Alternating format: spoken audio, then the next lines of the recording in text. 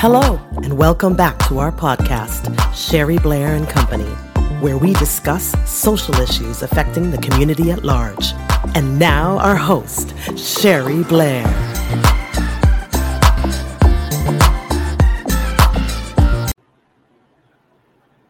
Jean, hey, what's going on? Hey, Sherry, happy to see you this morning. Happy summer. Happy summer from the East Coast to the West Coast. Here we are. So excited. So, Jean, can you imagine what song is in my head? Sherry, knowing you, I have no idea. Please tell me. So, I know you had this fantastic idea about bringing a summer tip, and I was thinking about songs, and I don't know, I always loved that song when I was in the club. It's getting hot in here, so take off all your clothes. and a bunch of other songs. But anyway, what summer song do you like? Well, that's the funny thing about you and I. We're a tiny bit different. I'm a little more conservative. Little bit. I'm thinking about the George Gershwin from Porky and Bess. Summertime and the living is easy. Oh, that's like cool and breezy. Yes. Yeah, I love that. I know a lot of my friends in the entertainment world that'd be right up their alley. Well, I'm not a singer, and I'm not a kid anymore either. And, we used to love summer as kids, right?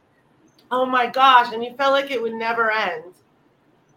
It was so carefree, and you were out of school, and you didn't have to come home until it got dark. Like, those were great days. Absolutely. The longer days and spending days on the beach and being with friends and family. It was like all you could think about, like, what are you going to do? You didn't even want to go to bed at night. No, you could hardly wait for the next day. And now we're adults and we're grown up and we have jobs and responsibilities. But Sherry, is there a way we can put some sizzle back in our summer as adults? Absolutely. I love that you asked that because, I love studying the benefits of positivity and relationship, which is so important, whether it's in your home life, your playtime life, or at work. And if we do that, we can really increase the happiness and satisfaction. There's so many benefits.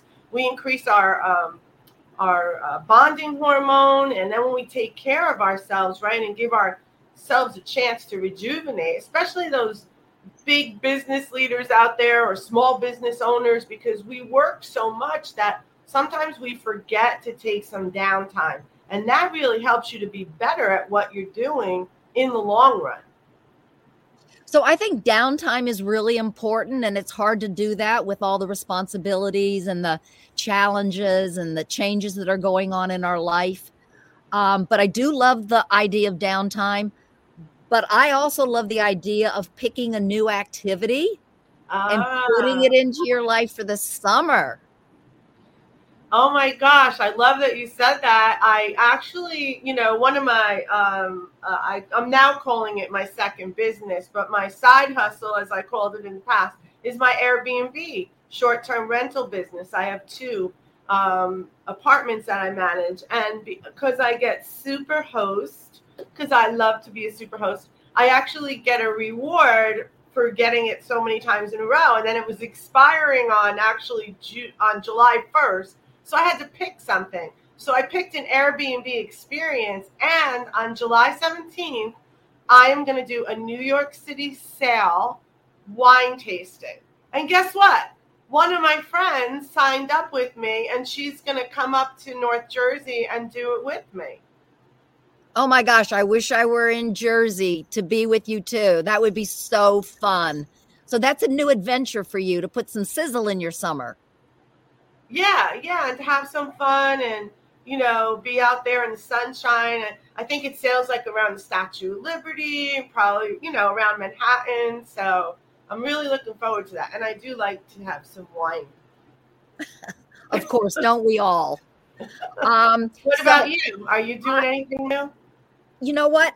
There's a wonderful restaurant near me, and it's outside on the top floor of a building, and the food is delicious. And then they have aerial yoga.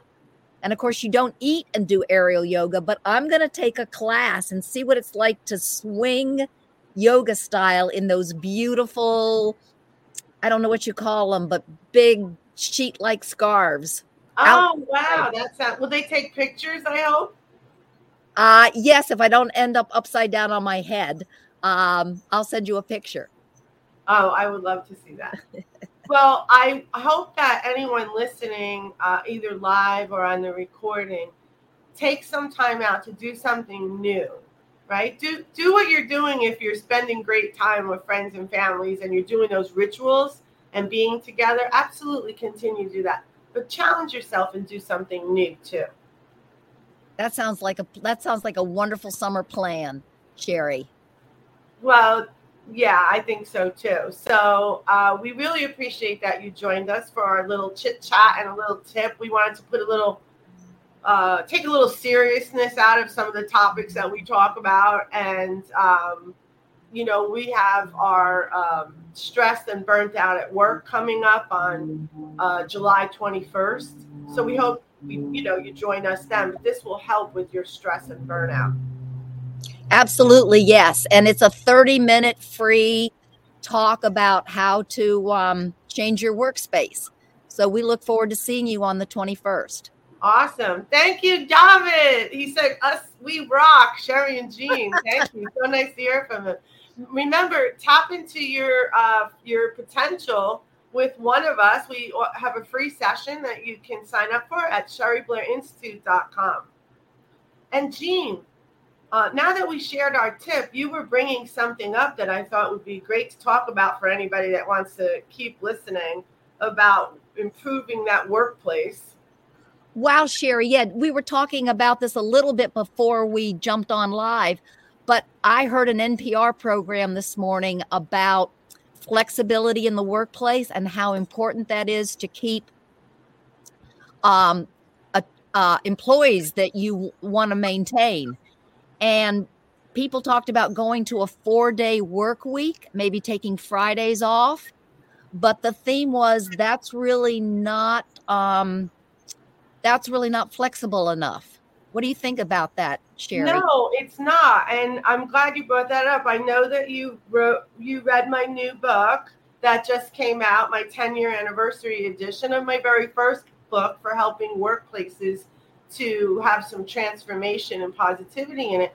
And I also wrote a full article. I know that I shared that with you that was featured in a real estate magazine about the 4-day work week. And I think the thing is what happens is oftentimes leaders get so busy, they forget about their creative side.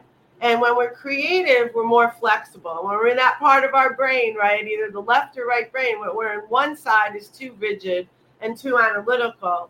And then sometimes the other side is where our creativity is. So we need to kind of find that balance between both parts of our brain. What makes sense? Think about it. Most people are going to want Fridays off or maybe even Mondays off, right? But that we have to think about logistics.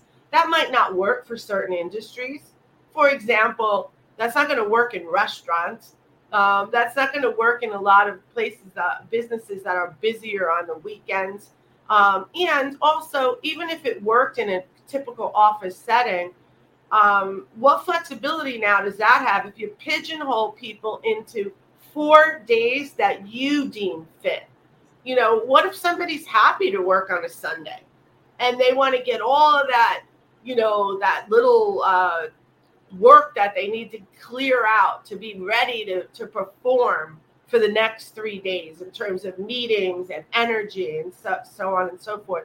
So I think, too, it's important to remember flexibility is key. There's another thing that I think leaders will forget about that I wrote about in the bigger article for that real estate magazine is that leaders need to think about workflows. Do we need all these meetings that don't make sense? Do we have to have them at this time?